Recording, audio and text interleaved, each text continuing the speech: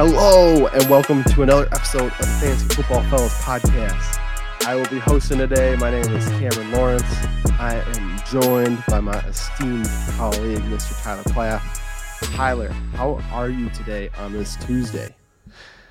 I'm good. I'm sorry as I'm adjusting the gain of my microphone. No, I'm doing well. I'm slowly recovering from our little 18-person draft that we had last night, and that was a doozy. And it was a good time. And especially in the format that it's in, it's a brand new league that we're trying out with a whole bunch of our friends. I can say with relatively full confidence my team is going to be out within like the first couple weeks. I panicked drafted DeAndre Hopkins in the format. You should not be taking guys that are missing a whole lot of time. You know what? Mistakes happen. I'm just glad it's not in a like standard redraft, because that's where we make our money on. So yeah, for sure. So what Tyler's referring to is we joined a guillotine league put on by one of our buddies. So in a guillotine league, the lowest scoring team every single week is cut and all their players are dropped to free agency and every other team gets to pick them up. So it'll be interesting. We'll see how it goes. I went high upside, guys. So I don't know how I feel. I reached on most of my players as well. Reached on DK and Mike Will. According to the draft board, right? That's true. I try to use my rankings to the best of my ability, but at certain points, let's just say the board got the best of me. Yeah, I reached according to the board a lot because I took Kamara at 3, but that's where I got him in my rankings. So right, I was with a couple of people and they were saying Kamara at 3, isn't he suspended? I'm like, no. No. He's well worth the number 3 spot. Yes. So yes. Yeah. And that's the thing. That's what you got to pay attention to. One of the big traps is not falling for the board and trying to game the board a little bit. Oh, I like this guy here, but he could follow me there. So I tried to do that with both Cortland Sutton and David Montgomery, and both were sniped by the same team before I got my pick back. So that was great. That was fantastic. Loved it. Super happy. And I'm going to say it real quick. Shout out to you, because you know who you are. That was sniping Cam all night long. Exactly who you are, you fool. Well, obviously Lucas is out tonight. College starting back up, and so he's got some events that he's running for the students that he works with. So he is out tonight, but he should be joining us for episode that comes out on Friday. But yeah, let's just roll right into news and notes, because we got a jam-packed episode talking about top 10 tight ends, top 10 quarterbacks. So we want to make sure that we give them their time, and we got a lot of news right now with a lot of cuts happening today, some big trades, and just some other news. Kenyon Drake was signed by the Ravens today. We talked about in the last episode that he was cut by the Raiders, and this comes along with some news that there's some uncertainty about JK starting in week 1. Tyler, what are you doing with the Baltimore backfield? I'm avoiding it. I'm for at least the beginning of the season, because I think what the Kenyon Drake signing kind of signals is that Baltimore is going to like gently ease J.K. Dobbins back into action, right? And that sounds good then for Kenyon Drake and Mike Davis. I'm not touching those guys at all. You would think Kenyon Drake, just because Kenyon Drake has a bigger name, but this soon to the season, who knows just how the workload is going to balance out. So when that's the case, it's just best to just not touch it at all. Maybe it's worth rostering and stashing on the roster, but in terms of week 1 starts and sits, no Baltimore no backfield a part of the Ravens should be in your starting lineup.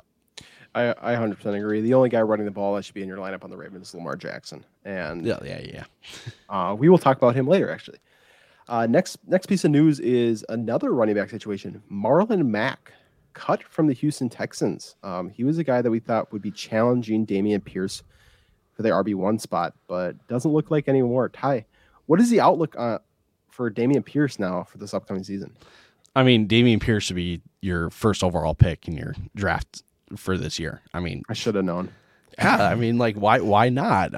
That's horrible advice. Don't listen to that. No, I definitely think Dameon Pierce is. I mean, he has been the hot name recently in fantasy drafts. I mean, he's going as what, RB27 now on Underdog. Yeah. Which is very, very crazy. But at the same time, I can kind of understand it, right? You're getting an RB1 outside of the top 25. It makes sense, right? We'll see just how much, or, how well this all works out for Dameon Pierce. I mean, you're going up against second team defenses in the preseason, and we'll just say that Houston is not the most ideal scenario. So he's not someone to reach on at this point, but there is a bunch of upside just because RB1 in an offense that needs to run the ball more efficiently. Yeah, definitely. I just don't see the upside there for Dameon Pierce because he's not going to get touchdowns. They're just a team that's not going to score a ton of touchdowns. And so maybe if he's getting a ton of receiving work, but I don't feel like that's quite in the cards for him either. So running back 27 probably feels about right. It feels high to me, but it probably is right with the way everything's working out. I mean, you can probably expect 5-6 touchdowns, and that's good enough for like low 20s. Yeah, definitely. Quick note to Jalen Waddle hasn't been practicing the last couple days. It's just something undisclosed, so just something to monitor as you get closer to the season.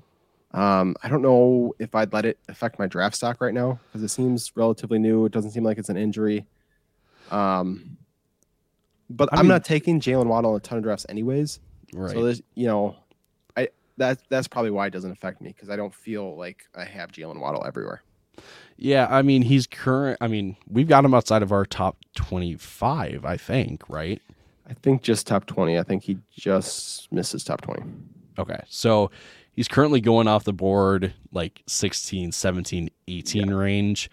That's rich for us. Mm-hmm. Not saying that he doesn't have talent to finish top 20, but just the situation scares us a little bit.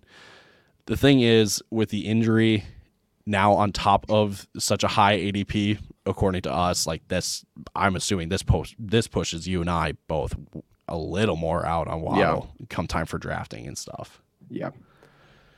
Next piece of news and notes is Jimmy G restructured his deal to stay in San Francisco. There was some news that Seattle was interested, maybe some other teams, but that is squashed. It doesn't really affect any teams as of right now, but if you had any hope of Jimmy G taking over for Geno Smith, then that is squashed. Yeah, I mean, I think Jimmy realized, like, I should just rehab here. Yeah. Instead of trying to rush back into playing rehab, take a smaller deal now, and hopefully then next offseason when teams are looking for another quarterback, right? Like another Mitch Trubisky situation, right? I'm picturing Atlanta, right? Where Marcus Mariota signed a 2-year deal. We'll see how that goes. Desmond Ridder, if he plays at all this year and it doesn't work out, well, then you're looking for another quarterback, something like that, right? So, yeah, I can understand it a little bit. It feels weird, though, having a former starting quarterback in the locker room still as the backup. It just feels a little weird. Yeah, on the San Francisco side, though, it makes sense. Mobile quarterbacks don't have the best track record of always staying healthy. So you have a guy like Jimmy G, who you've been to the Super Bowl with as your backup. It's hard to beat that. Laviska Shenault was traded to the Carolina Panthers. Ty, is there any new fantasy value for Visca now, or are you still avoiding? If I'm, late round just throwing, darts just at anyone, Laviska's definitely up there. He just kind of fell out of luck, I'll say, in Jacksonville, just because there was a coach last year that just could not make up his mind about a whole lot. So, no, I remember when the trade happened, I immediately sent it to you and Lucas, and I'm like, hot take, he's now the wide receiver 2 in this offense. I don't know if you can necessarily say outright that he's wide receiver 2. But again, late rounds, he's worth a he's worth a pick, but he's not someone to reach on. There's no guarantee in production just with Carolina in general, besides Christian McCaffrey. Yep. That's besides that. So quick question. Wan'Dale Robinson or Visca? Oh, yikes. 2 gadget players on not 2 great teams with kind of crowded offenses. That's why I figured I'd ask. Right. Yeah, I totally get why you asked. I lean a little more towards Wan'Dale. Okay. And I'll explain this quick. Kenny Galladay looks like he just does not give 2 rips about this year at all. Kadarius Toney currently battling something, so that to me screams like, or tells me that like Wan'Dale could have an opportunity at some sort of playing time this year compared to Laviska. You have no idea if he's going to play at all. So 100%. Next news, Alexander Madison's name has been kind of out there in trade rumors. Just real quick, you can give 10-second explanation on it. What is one destination that you think he could end up at, and do you think there's fantasy value for him there? Philadelphia. Okay. And if that happens, he then becomes kind of like a low end running back 2, in my opinion. Really? Because I think Madison is someone that you can give a workload to, right? Minnesota feels comfortable doing it when Dalvin Cook is out, right? Yeah. I know that they use a committee approach, but I would not be surprised if Madison is like the early down back and then Kenny Gainwell is then the receiving back. But then they mix in some receiving work for Madison because he can catch out of the backfield. So Philly comes to mind right away. I honestly was kind of surprised that like Baltimore didn't throw something out there. Just I know that the capital that Minnesota's asking for is a little higher than probably some teams would like to pay. Mm-hmm. But like a J.K. Dobbins, Alexander Madison tandem seems like pretty solid. Right. So I think there are plenty of teams that are interested. I mean, what was it? 12 teams that were interested or called at least. So there are opportunities, but I really doubt that Madison is traded at all, honestly. Yeah, that's the thing. I think Minnesota knows how valuable he is, and so for a team to kind of give up what they would need for it to be worth it for them, I don't know if that's going to happen. And then the last thing we'll mention is just really sad news. Brian Robinson was involved in a carjacking, was shot multiple times.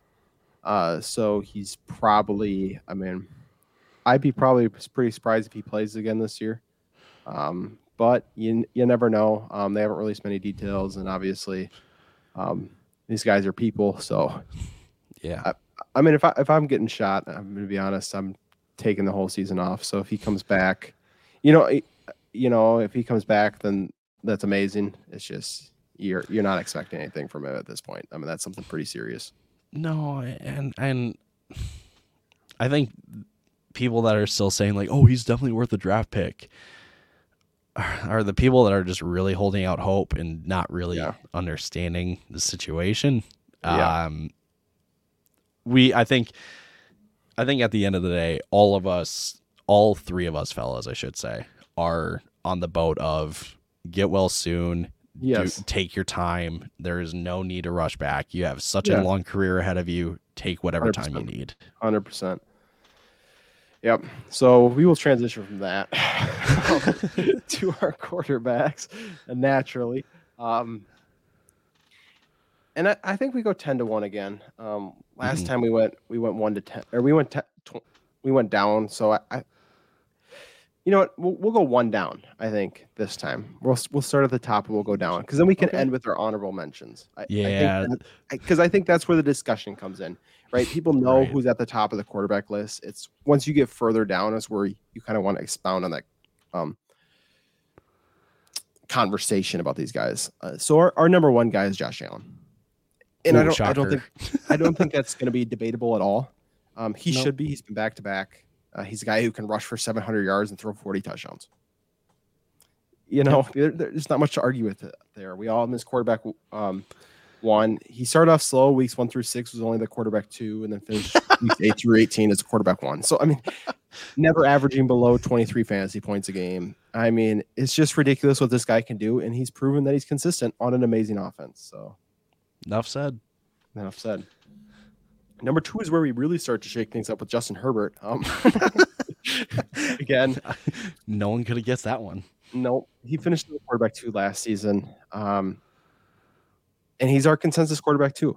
We all have him there. He's in an offense with a coach that's going to throw the ball a ton. We talked about him a lot because we love Mike Williams. We love Keenan Allen. We love Austin Eckler. And it's because they're connected to this guy. I said it last time, and if I was going to bet on any quarterback in the NFL this year to throw 50 touchdowns, I would bet on Justin Herbert. I'm not saying he's going to throw, but if I had to pick one, it would be Herbert.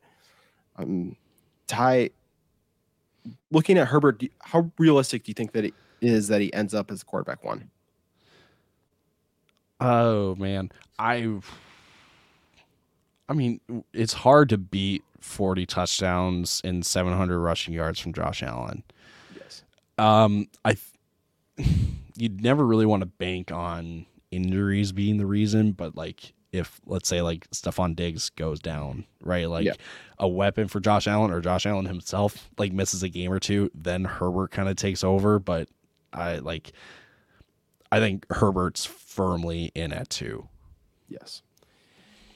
And well, I think this is a discussion worth having. We both all 3 of us love Herbert and Josh Allen. We are not drafting him in redraft leagues. Unless we're in a league where people understand not to take quarterbacks early, because we're not paying a second round price tag for Josh Allen. I'm not taking Josh Allen over a Mike Evans, over a Saquon Barkley. And Justin Herbert kind of starts to get interesting as he falls towards the end of the 4th. If he made it into the 5th, then yes. But for a 4th round pick, it's really, really hard to go, yes, I want to get a quarterback early, no matter how good they are. And I think we'll kind of explain more with these next guys coming up, and you see in the later rounds, there is not much separating these top tier guys from the kind of 10 through 6 kind of guys that are going in the 7th, 8th round. I mean, there definitely is, but not for the price tag you're paying. Right. I mean, it's only like 2, 3, 4 points a game, yes. Which like honestly, like at that's just spare change at that point. Mm-hmm. That's what it is. Yes, 100%. So as we move to 3, we actually keep it in unison. We all have Kyler Murray as our quarterback 3. Last season, he was quarterback 5, and he missed weeks 9 through 11. Ty. Oh, wait a second. I think he was QB 10. That I missed. My bad. He was QB 10 because, those 3 weeks can add up pretty quick. Yep. So he's QB 10. Still had a good season, though. Weeks 1 through 8, he was QB 6. Weeks 13 through 18, he was QB 6. So averaging 21 to 23 points a game in both those stretches. Ty, the thing that scares us is there's no DeAndre Hopkins weeks 1 through 6. How does that affect Kyler Murray in your eyes? I don't really think it does, honestly. I mean, the team traded for Marquise Brown. Zach Ertz is coming back. Rondale Moore is supposed to be taking on a bigger role. Like, there is no shortage of weapons. And I know DeAndre Hopkins himself is a weapon, but again, this team still has plenty of opportunity to produce on the offensive end where they will find themselves in shootouts. I mean, that's how Arizona is going to play this season. They are banking on the offense to win them games in shootouts. So I really, if anything, like Hopkins only helps out when he comes back. There's really no, I should say, dip in production without him, if that makes sense. Yeah, for sure. If anything, he's just going to get that much better when D-Hop comes back because he's going to open up the field that much more. Kyler's another one of these guys, though, and we'll kind of see this pattern building up, that he can rush for 700-800 yards.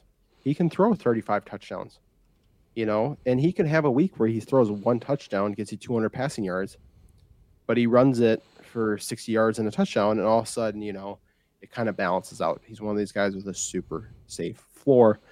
And that's the same with this next guy, Mr. Lamar Jackson. Last season was obviously disappointing with the injury. but we saw a different Lamar last year. Ty, do you want to touch on that a little bit? Just the difference that we saw in Lamar's production from years prior. Yeah, I mean, what year was that he won MVP? Was that 2019. 2019? Yep. 2020, he missed some time towards the end of the season again, and I'm trying to remember if that was, I'm pretty sure that was injury. Like Yes. that was Yep. not just a lack of production or anything. And Yep. last year he battled injuries too. And I don't think anyone's ready to kind of put the injury prone label on him, but I think the biggest appeal for this year at least is that it's a contract year pretty much for him, right? And if Lamar Jackson is wanting to be paid like he has been wanting to, the man will come through. If and that's, I mean, let's put the asterisk on it. If he stays on the field, right? You know what you get. You get massive rushing upside. You get a guy who has gradually gotten more and more. Oh my goodness, who has gotten more and more comfortable throwing the ball lately. And now this offense is kind of shifting back to the strength of the run game, which is where he, won his MVP was because of the rushing game. So I know it can scare a little bit. It can scare people a little bit just based off of the fact that he hasn't really stayed healthy. But you know what you're getting with Lamar Jackson, and you're getting a cheat code. You're getting a cheat code. Let's just call it as it is. Yeah. He might be the only quarterback that could rush for 1,000 yards again this season. Last year, we saw the Ravens throw more than half the teams in the NFL. But like you were saying, a lot of that reason is because they didn't have a rushing game. They didn't have J.K. Dobbins. They didn't have Gus Edwards. They had Le'Veon Bell. They had Latavius Murray. They had Devonta Freeman. It was just not a good running game. So now that the running game is going to be kind of coming back, like you said, they're going to lean back into his strengths. So we know he can air it out, but we also know that he's going to be able to run the ball more and be more efficient doing so. Moving on to number 5, we have Patrick Mahomes, which feels weird to say that he's all the way down at quarterback 5. However, he finished at quarterback 4 this year and probably had the second biggest loss of any quarterback this offseason, losing Tyreek Hill. I'll reserve the biggest loss for Aaron Rodgers losing Devontae Adams. But Ty, what are your expectations this year for Patrick Mahomes without Tyreek Hill? Ooh, I'm expecting less. All right, maybe the best way to put it. I'm expecting more balls thrown around the line of scrimmage, more than downfield that we saw with guys like Tyreek Hill. Not to say that this team's can't turn 5-yard passes into 30-yard gains, because they definitely still can. I'm just expecting a very different offense for Kansas City this year, and we know the talent that Mahomes has with his arm. He has arguably the best arm in the NFL. Yes. So you lose you lose a guy like Tyreek Hill, but again, like, you're still a top 3 quarterback in the league. You're in an Andy Reid system. Like, top 3 seems a little bit of a stretch for fantasy, but he can't be any lower than 5 or 6 just because you know the talent of Patrick Mahomes. Yeah. Yep. Me and you both have him at 5. Lucas has him at 6. I forgot to read off Lamar's. Me and you both have him at 4, and Lucas had him at 5. And before we talk about the guy that Lucas had at 4, I just want to add, Patrick Mahomes is special, right? And as the price tag continues to fall, I still think it's a little steep for me to take Patrick Mahomes, because he's going before Lamar Jackson, before Kyler Murray still, guys that we have ranked above him. So I'm not taking any Patrick Mahomes. But maybe you're in a league where guys are just so worried about Patrick Mahomes and he starts sliding 6th, 7th round. There he becomes interesting to me, because he's still so talented. He still has Travis Kelce. He still has Juju Smith-Schuster, who's never finished below wide receiver 19 in a full season. They have MVS on the outside. They got Sky Moore. It's not Tyreek Hill, but they have pieces now that can still keep Patrick Mahomes relevant in the passing game. And I think that's something we have to remember. is that QB1 finish is not out of the realm of possibilities for Patrick Mahomes. It's, when you're that talented, it can't be. It's just, if we had to bet, we'd bet he finishes closer to that 5 than he does 1. But moving on, we have Mr. Jalen Hurts. This has been one of Lucas's favorite players for fantasy football, I should say. Good clarification. He can be difficult to watch as an NFL quarterback. Last season, he finished as the QB9, but that's because he missed weeks 13 through 18. And before he had an ankle injury, which kind of bothered him the rest of the year after week 13, he was the quarterback 2 weeks 1 through 12. And a lot of it came in the fourth quarter when they were down and he was getting garbage time touchdowns. But we can't discount how effective he is on the ground. Ty, this year, Jalen Hurts adds A.J. Brown. What do you think that does for Jalen Hurts, if anything? Do you think it really boosts fantasy impact, or does it kind of keep him around the same where he was last year? I feel like he kind of keeps him around the same as last year, but post ankle injury, not so much what was before, because it's something that I want to look up, but like rushing quarterbacks, when their team goes and gets a stud wide receiver, does that help benefit their rushing game, right? In like a Jalen Hurts, does it help out his running game, or does it help out the running backs in the running game? That's the big difference, because it seemed like last year teams were willing to just line up right around the line of scrimmage because they knew the ball was they were betting on Jalen Hurts beating them through the air. Yeah. Now that you have A.J. Brown, it's going to pull the defense out a little bit more. I don't think that initially benefits Jalen Hurts right away. I'm not saying it, it definitely benefits Jalen Hurts, right? But it helps out guys like Kenny Gainwell and, dare I say, Miles Sanders to a certain extent. But like, I feel like it helps the running backs more than it does Jalen Hurts, right? And I can understand why people are so in on Jalen Hurts, because you know what you saw last year, and now he's getting a top wide receiver, so it helps out his passing stats.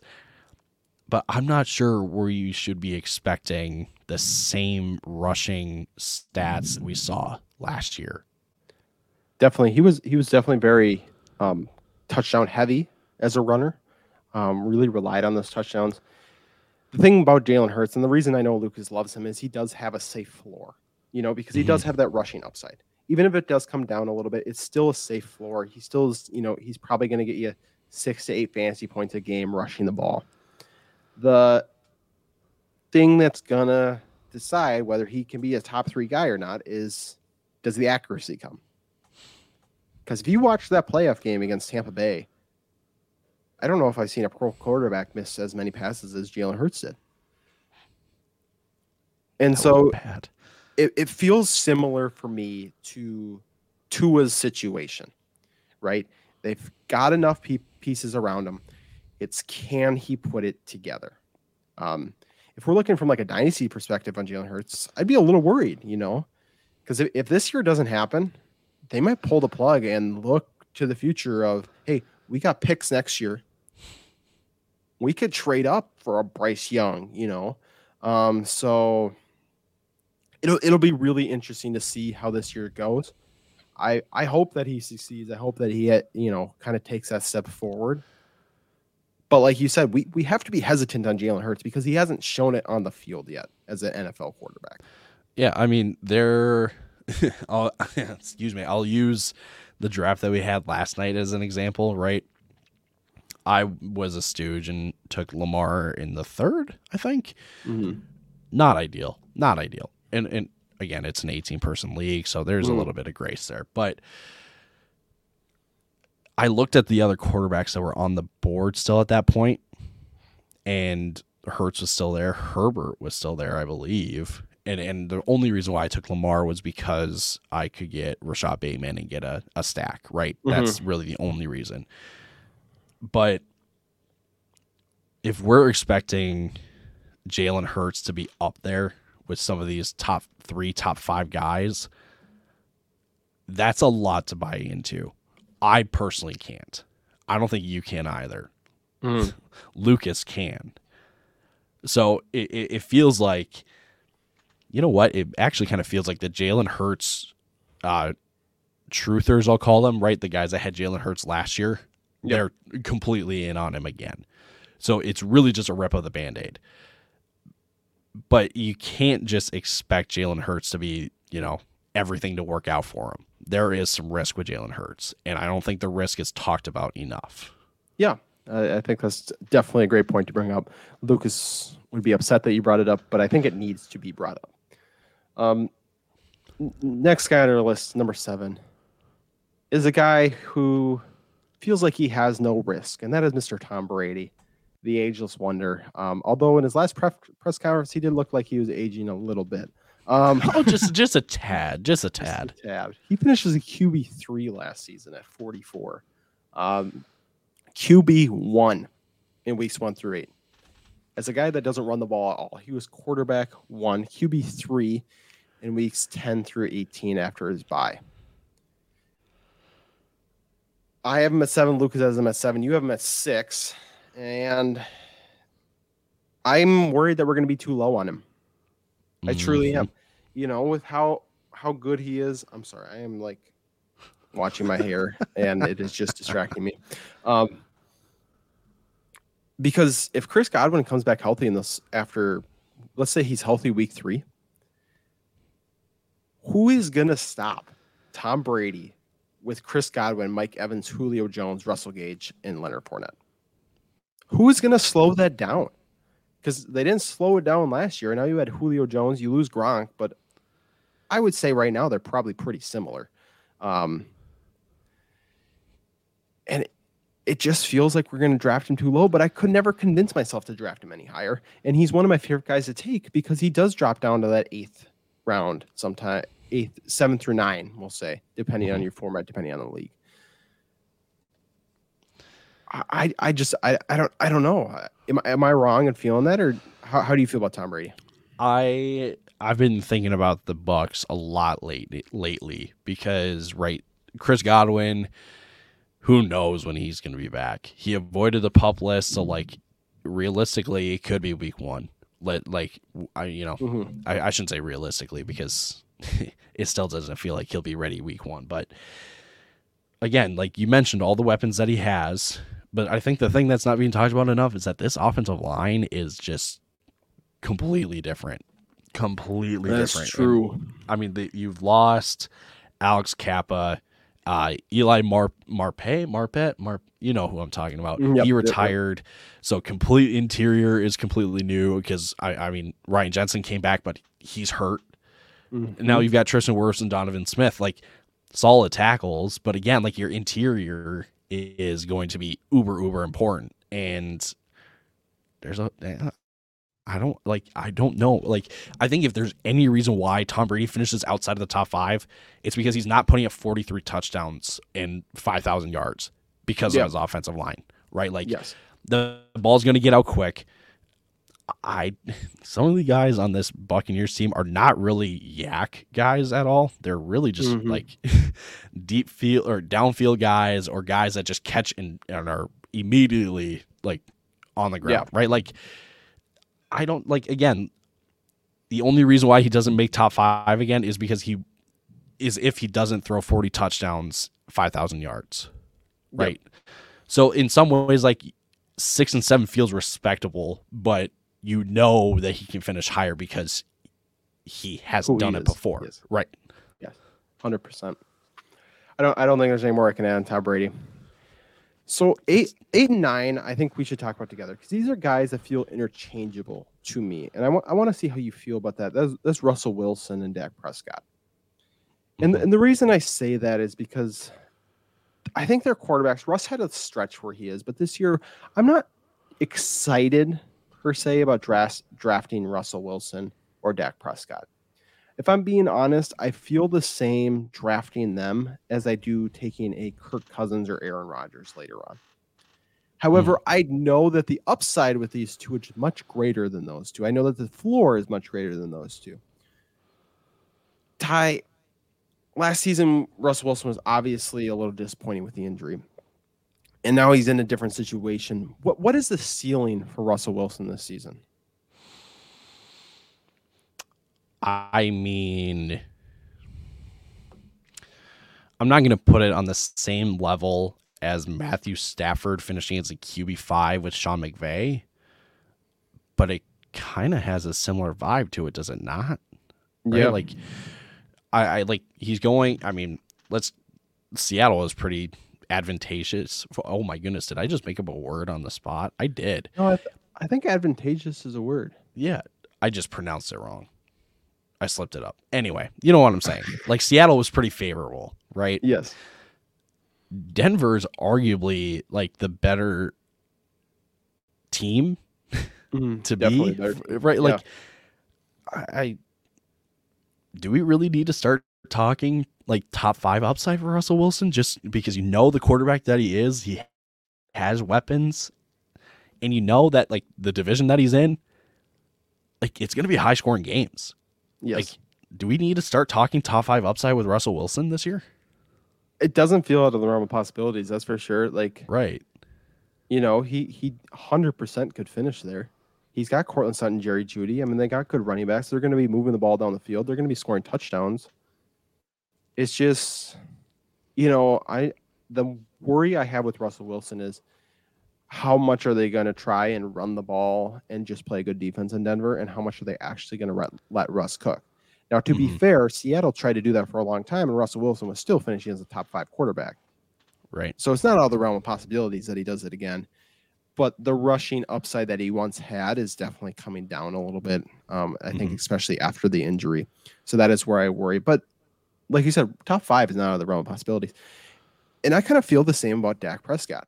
You know, Dak Prescott has had consistent times where he's been a top 3 quarterback. Maybe not finishing, but last season, weeks 9 through 18, he was quarterback 3. Weeks 1 through 6, he was quarterback 9. So we know that he's got tremendous upside. But losing Amari Cooper, not having Michael Gallup back healthy right away, it does worry me a little bit that maybe that upside isn't quite the same this year. But I'm not going to move him outside my top 11. You know, I got him at quarterback 11, and that's as low as I'm willing to go on him, right? I kind of have him at that floor because of that. Do you see anything different with Dak Prescott? Do you see a ceiling I don't? Or do you see, like, think the floor could drop out this year? What are your thoughts on Dak Prescott? I feel like Dak is a relatively safe floor quarterback more than a high upside quarterback this year.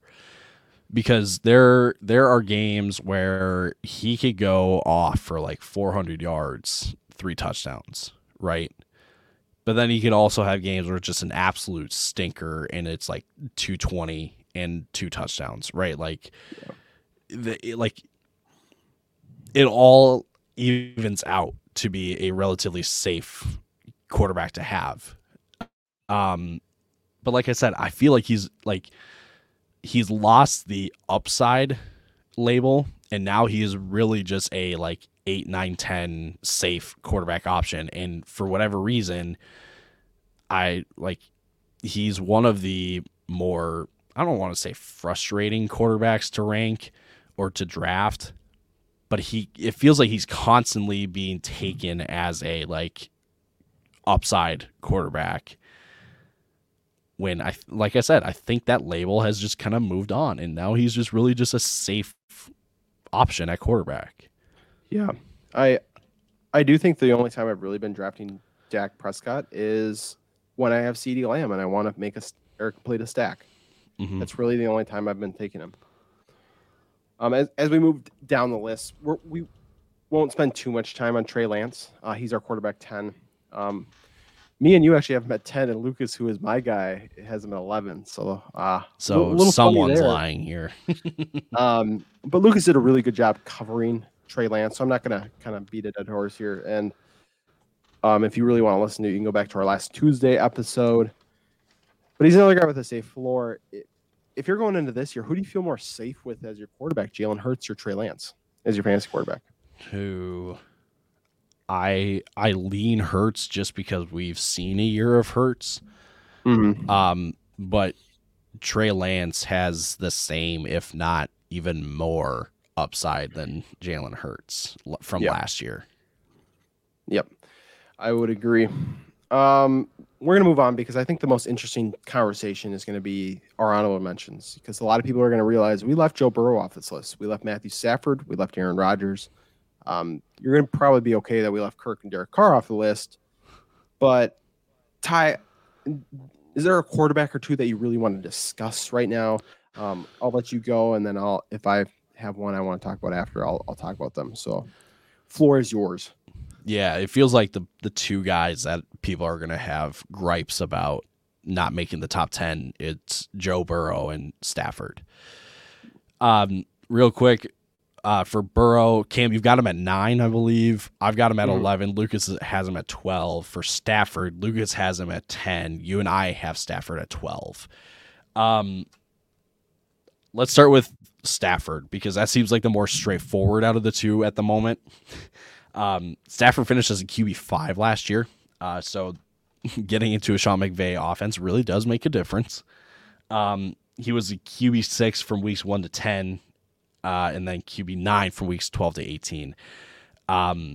He finished QB5 with turnover issues, right? Which feels like going into this year, it's like, well, he's unstoppable, right? Like, if he can turn the ball over as much as he did last year and still finishes a QB5, that bodes pretty well for him. I really think the reason why we have him kind of in that low end QB1 and 12-man drafts is just because it's Matt Stafford. And like, there are guys, again, like Russell Wilson, Dak Prescott, who offer just a hair more rushing upside than Stafford. Then you have guys like Trey Lance and Jalen Hurts, Lamar Jackson, Kyler Murray, who have complete rushing upside, right? And then you got Herbert and Allen and Tom Brady, who could literally throw for like 40 touchdowns a year, right? Like, that's quite literally the only reason why Stafford is not in the top 10. Is just because 100%. Those other guys. Burrow is where it gets interesting, though. Burrow in weeks 1 through 9 was the QB9. He was averaging 19 fantasy points a game. And then in weeks 11 through 17, he was a QB4, averaging 21 points a game. That includes his 2 games where he popped off for 30 something, high 30s, back-to-back weeks. Here's the thing, though. If you look at, you could call it cherry picking, but if you take out those 2 weeks, you have 1 through 15. He was a QB9. He was averaging 18 fantasy points a game. He only finished, he finished as a QB8 last year, but those 2 finishes where he had 34 and 38 make a world of a difference. Yes. You can't expect that every single week. Can it happen? Absolutely. But 34 or 38 can happen to a guy like Kyler Murray, can happen for a guy like Justin Herbert, dare I say Tom Brady, right? Like, it's not just Joe Burrow that can do that. So currently he's going off the board as QB7, which feels a little rich, right? Mm-hmm. But I can understand going and getting a Joe Burrow if you're getting a guy like Jamar Chase or T. Higgins as your wide receiver 1. I can understand that. But that's the only scenario that I see it. I'm not reaching for him outside of that scenario. Mm-hmm. I would agree. And looking at our projections real quick, me and you both have our quarterback 9 through 12 within 5 points of each other. So it's not like Joe Burrow's going to be, they're pretty much the same. It's just the way that the points fell when we were projecting them. With that being said, though, like you said about Burrow, if he's that close, I would rather then take a Dak Prescott or Matthew Stafford at, where I can get him at quarterback 12 instead of reaching at quarterback 7 for a Joe Burrow. Last thing I'm going to touch on is we listed off our next 5 guys of Joe Burrow, Matthew Stafford, Aaron Rodgers, Kirk Cousins, Derek Carr. And I'm going to be honest, Derek Carr doesn't belong in that conversation because he sucks. All right. Now just need to be said. Now moving on to tight ends. Real quick. Here's the last thing on Burrow. Burrow is going 20 picks earlier than Dak Prescott and Russell Wilson. Okay. That's 2 rounds almost. That's almost 2 rounds, right? So Joe Burrow is currently going at pick 56. That's like consensus right now. 56 is what, round 6? Yeah, Yeah, that's round 6. round 5. Round 5 even. You're getting Dak Prescott and Russell Wilson in the 7th or 8th round with, I mean, a point difference on a per game basis. Like, Yeah. again, in the scenario of getting a stack with Jamar Chase or T. Higgins, I get it.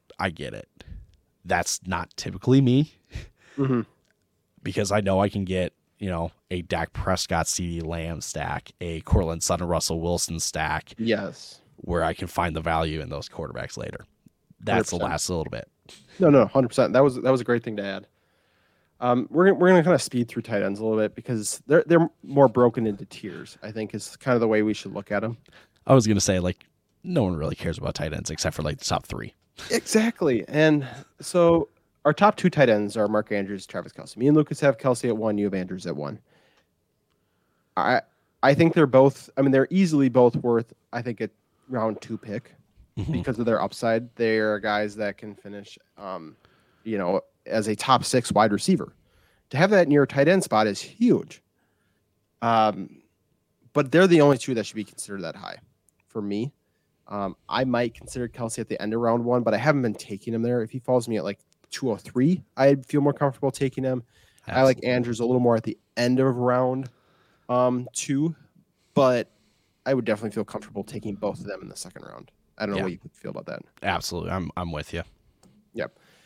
Now, as we look at our next tier, me and you have it as 3 guys in the next tier. Lucas adds a 4th, so we'll talk about him in there. It's Kyle Pitts, Darren Waller, George Kittle, and Dalton Schultz. I go Pitts, Waller, Kittle, Schultz. You go Kittle, Waller, Pitts, Schultz. And Lucas goes Kittle, Waller, Schultz. Or no. Wow. Pitts, Waller, Schultz, Kittle. Kyle Pitts and George Kittle were screwing me up there. Too many I's and too many T's. But this is kind of where I see them all very similar. I see it more as just Pitts, Waller, Kittle. Those 3 I see similar. Those 3 I think you'd be taking round 4. I have Pitts at 3, but I haven't been taking a lot of Pitts because he's going in round 3. But I don't know if he's on Atlanta. Like he is probably the most talented tight end right now, receiving by wise. far. Yeah. Oh yeah. But you're in Atlanta, so I don't expect you to score a lot of touchdowns. Ty, out of the 3, obviously you've Kittle the highest. Is he the one that you're taking the most out of all 3 of them, or are you taking? How is that working out for you in drafts? Yeah. So let me start off by explaining the tight ends like this. Because I see Pitts, Waller, Kittle so similar to each other, I'm not taking them where they're going in drafts right now because they're going in that 3, 4, 5 round range. When I shouldn't say can't tell a difference, but when I have a tough time figuring out the differences between these guys, I'm not going to waste the headache in trying to like take one of these guys in those rounds. That being said, though, to answer your question, I feel better about Kittle than the other 2 guys. Waller, just because, look, it's Devontae Adams. Yeah. and look, I'll give a little respect to Hunter Renfrow, even though I think we all agree like he's going a little too early in drafts for the scenario. But like, I feel like if you're in on Renfrow, then you're out on Waller, and if you're in on Waller, then you're out on Renfrow, right? Like that's how it feels. Personally, I don't really want to deal with the headache of trying to figure out like how that's going to work out. But like that with Waller, he's such a big target in the red zone, and Derek Carr has such a rapport with Darren Waller that like that translates into this year as well. So then you're left with Pitts and Kittle. I just think Kittle is such I don't know why he's battled injuries. That's one thing, but it feels like he's just not really been utilized a whole lot lately. Yeah. I feel like that has to change. I don't know if we call it just the rookie syndrome where they target tight ends a whole lot this year, if that'll happen. But in order for this offense to really kind of, I don't know, maybe the best way to explain it is this. I think the reason why the Niners didn't make it to the Super Bowl last year was because they were missing a Kittle effect in the offense. Yeah. I will say that with near full confidence. I'm expecting Kittle to bounce back this year because I think he gets more involved this year. Call me a stooge if I'm wrong. You look at the talent of Kittle in the scheme and the offense that he's in, there's really little to no reason why he shouldn't be more of a polarizing figure in that offense. But again, like I said, between Pitts, Waller, and Kittle, I'm really not taking any of them because they are all three of them are just a headache for where they're going in drafts right now. Yeah, usually when I take one of the three, it's usually Kittle because he's and sometimes Waller. It depends on where you're drafting because one of them falls later than the other three. So if I'm going to take them, I'm going to take whichever one is last. I think the thing about Kittle is he gets penalized in fantasy football because he probably is the best real life tight end for NFL. Because he does so much stuff that's not going to show up on the stat sheet. Mm-hmm. And he opens up the field so much because he is such a threat down the middle of the field. And I think that's kind of where it's tough is because he gets doubled a ton. And I think that's why Debo had such a great season is because you have to be concerned at all times about George Kittle. So I still think he's going to be great, but I do think that's kind of, where that disconnect can come in of we know how good he can be, but why is he not producing? Bingo. Talking about the next group, we're gonna lump Dalton Schultz in, even though Lucas probably get upset at us for it. So we're gonna go. This will be tight ends 6 through 8. Dalton Schultz, T.J. Hawkinson, and Zach Ertz. So Schultz finishes tight end 3 last season. Hawkinson battled injury and was tight end 15, but Ertz was actually tight end 5 ahead of Pitts last season. Which every time I see it, I'm just like, what? How can Ertz? Because he didn't even play in Arizona the entire season. He was traded halfway through the year, or not quite halfway, a little earlier than halfway, but still, just something that you're not quite expecting. Lucas has Dalton Schultz really high. Tyler, let's try and jump in the mindset of Lucas. Why do we think Lucas has Dalton Schultz so high? I think it's really because you saw the touchdowns last year, and now Amari Cooper's gone. So in some ways, not only does it open up red zone opportunities, so I should say more red zone opportunities for him, but it opens up the possibility to be more of a figure moving the ball down the field, right? So I totally get it. I'm just not expecting, what do you have, 8 touchdowns last year? Yeah. I'm not expecting 8 touchdowns from Dalton Schultz this year. Yeah, I would agree that, it's just a tough one here. I can grab for you. 8 touchdowns. He only had 800 yards, which is a little bit lower. Like Pitts finished with 1,000, but 2 touchdowns versus 8 touchdowns, that's a big difference. Mm-hmm. I could see him getting 6 or 7, 8 feels high again. Anything higher than that feels high. I think he's a top 5 tight end if one of the other top 5 are injured.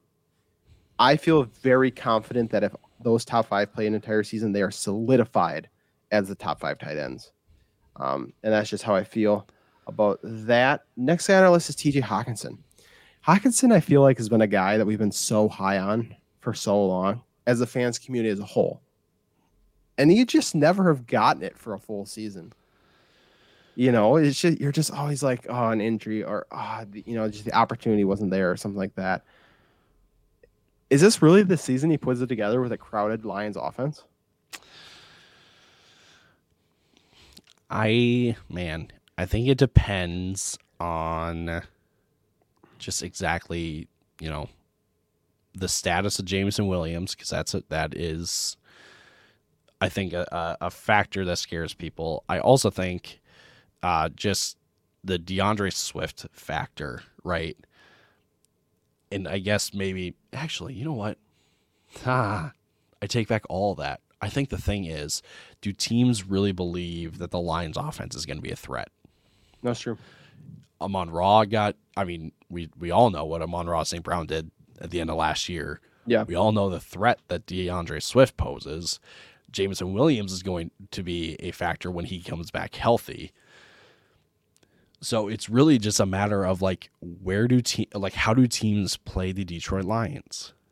And in some ways, I think that plays out in favor of Hawkinson Because in some ways, Hawkinson may be the guy that teams kind of like forget about, right? Mm-hmm. I mean, it could be Amon-Ra St. Brown as well, but in some, like, again, like Hawkinson can fly under the radar a little bit, and I think the one thing, he finished as a tight end 5 in 2020, and that was like the 1 year where it came together the most. But again, I feels like TJ Hawkinson is going to fly under the radar when it comes to how teams play the Detroit Lions.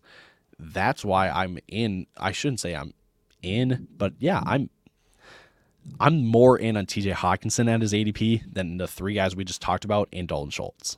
Yeah. I would agree. I've been drafting a ton of TJ Hawkinson as he's been falling down the draft board because he is a threat down the field.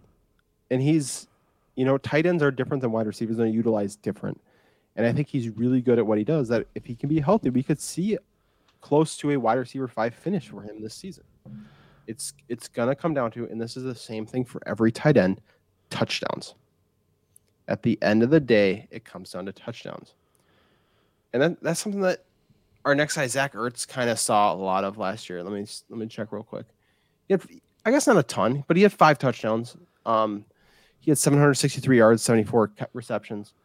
The biggest thing for Ertz is that he played all 17 games. So he only averaged 10 points a game. And that's kind of what we see with tight ends a lot. It's, can you stay healthy? Can you play all 17 games? And can you put up a decent enough 5 to 10 touchdowns? And that's what keeps you relevant. That's what kept Ertz relevant last season. You play all those games, you start catching touchdowns. Obviously, it increased when he went to Arizona, and I think he's going to have an increase at the beginning of the season this year.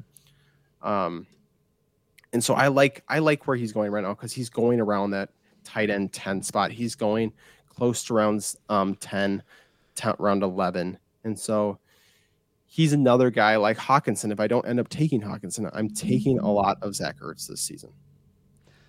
Yeah.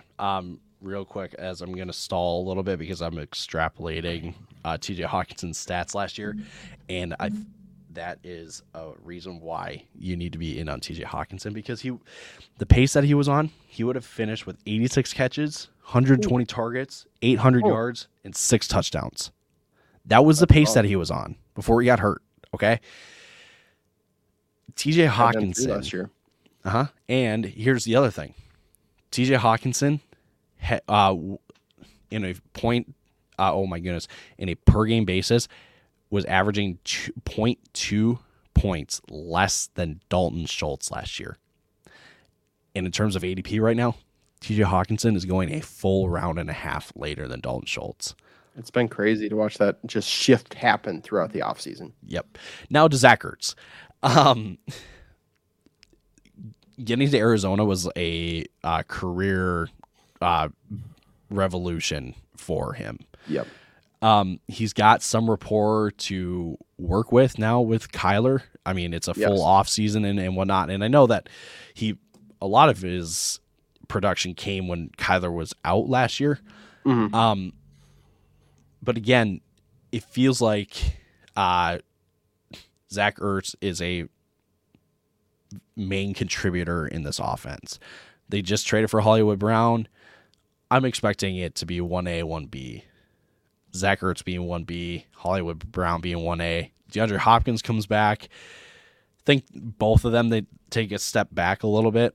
But I think the thing with Ertz, right, you're where you're taking him in drafts right now, you're banking on those first couple of weeks without without DeAndre Hopkins. Mm-hmm. And that's not a bad thing. I mean, you just have to recognize that when DeAndre Hopkins comes back, it's going to be a very different Zach Ertz. So I don't know if you try to flip him, first couple weeks. But again, when you're taking him, you can't really take him with the full guarantee that he's going to be a consistent, starting tight end for you. For sure. Last 2 guys on our list are Dallas Goedert and Cole Kmet. I actually have Kmet ahead of Goddard. And a lot of that reason just comes from targets. But Dallas Goedert is a guy that people love. And I haven't been taking any of them. And the biggest reason is he's the third option in a team that's not going to throw the ball a lot. Nothing against him as a player. Nothing against his talent. It's the situation that he's in. And we got to remember that situation sometimes matters a lot more than talent in the NFL. You want to say that a little louder for the people in the back? Situation sometimes can matter more than talent in fantasy football. You need to know that one. And so that's why Dallas Goedert is a much more talented tight end than Cole Kmet. However, Cole Kmet's in a spot where Justin Fields has Darnell Mooney and no other options. He's going to get the ball because he has to. They're going to be down in every single game. And so that's kind of why I have Goddard at 10, Kmet at 9. And the last thing I want to add, I'll let you talk on either of those guys or whatever you want to say on tight ends, is everyone after the top 8. Everyone after Ertz. You probably throw Goddard in there. Everyone after Goddard. Complete dart throws at this point. Everyone's like, where's Dawson Knox? Dawson Knox had 45 catches and 9 touchdowns. He's not going to have a 20%, touchdown per reception rate again this season. Guys like Pat Freiermuth benefited greatly from touchdowns. Hunter Henry, touchdowns. Touchdowns are not necessarily a sticky stat, especially in offenses like Buffalo, offenses like the Steelers. Maybe you could say New England, but they have new offensive coordinator, so you can't even say New England. So touchdowns are not a sticky stat. So if a guy relied on touchdowns last season, you can't count on him to be a top tight end again this year. Bingo. Yeah, I think with Goddard, we saw a career high in yards, and I'm pretty sure he led all tight ends. He was second because Kyle Pitts had 1,000. Goddard was second in yards, and he was second. I mean, career high in yards per reception. There has to be some sort of penalty, I'll call it, for going and getting a guy like A.J. Brown. Yes. There has to be a penalty for a year 2 Devontae Smith, right? And it boggles my mind that it seems like people forget about Devontae Smith when it comes to Philly. Everyone immediately goes, oh, yeah, Jalen Hurts and A.J. Brown, Dallas Goedert. Oh, whoa. Devontae Smith would like to say something about that. Yes, 100%. I get that a tight end, I mean, again, that's why Goddard is like that first tight end in the dart throw category. Because, again, no one knows how that offense is going to be run. We're going to bank on the fact that Devontae Smith was a Heisman Trophy winner and was coming out as the most perennial weapon in the draft 2 years ago. Yeah, I 100% can't agree more. And then Cole Kmet. Let's see. Where do you finish in targets? Machine. He had 93 targets and 60 catches. That is fair value or fair statistical finishes for tight ends. No more Allen Robinson. Steady QB situation now, finally. I'm not going to say it's going to be good quarterback play, but it's steady. New coach that is looking for just anyone to contribute. Yeah. And no Jimmy Graham. That's the other part. Mm-hmm. Like Cole Kmet has the opportunity and situation that we have not really seen out of a lot of tight ends recently. Yeah, if you give Kmet 6 touchdowns last season, all of a sudden he moves up into a top 10 tight end. So that's not out of the realm of possibilities. But I am expecting this year that his targets go up. I only have him projected for 4.5 touchdowns. So it's not like I'm giving him a crazy amount of touchdowns. But he's going to score. He has to score as their only tight end. I mean, he scored 0 last year. So it can only go up. Same with, that's how we feel about Kyle Pitts too. So, all right. With that, I think we'll wrap it up. Remember, follow us on TikTok, Fantasy Football Fellas, Twitter, FFF Fellas, Instagram, the FF Fellas, and YouTube, Fantasy Football Fellas. Find us on Spotify, wherever you get your podcasts at. Thanks again for tuning in. We had a ton of fun talking about quarterbacks, tight ends, ready for all those drafts to be coming in. Hope you're getting excited. This is the best time of the year in fantasy football. Tyler, do you have anything for the people before they kick off their drafts. I sure do. Come join us over on Underdog. Come play fantasy football with us. I mean, the clock is winding down until the start of the season. Make the most of it. Come play fantasy football with us. Come beat us if you want. Don't think it'll happen, but I mean, you can try. You can try. Come join us over on our new what do we call it? Yeah, our new community over on Chalkboard. There you go. Chalkboard is just like Discord, except it's just sports, right? Like there and look, we have a brand new channel. I'll call it a channel. I'll call it a page in our Fantasy Football Fellas channel over on Chalkboard called Team Reviews. Ladies and gentlemen, if you want to send in your team for a little review, you can do that. And guess what? We'll go live on TikTok. Yes, we'll review your team. So if you want to be featured in a TikTok live of the Fantasy Football Fellas where we review your team, come join us over on Chalkboard. Drop your team in the team review, the amount of people in your league, the format, everything, all that stuff. We'll review it on a TikTok live where we have a bunch of people watching. So if you want to be one of the cool kids, come join us over on Chalkboard. Third thing, and certainly not least, you mentioned it. It's draft season right now. Go purchase the Fantasy Football Fellas draft guide. You get all three of us fellas, Lucas, Cam, and Tyler. You get all of our projections, all of our rankings for each position in fantasy football, except for defense and kickers. They matter, but just not in fantasy football, okay? So, but yeah, again, you get all three of ours in the same draft kit. $5. Venmo. Yes, sir. PayPal. Cash App. Draft season.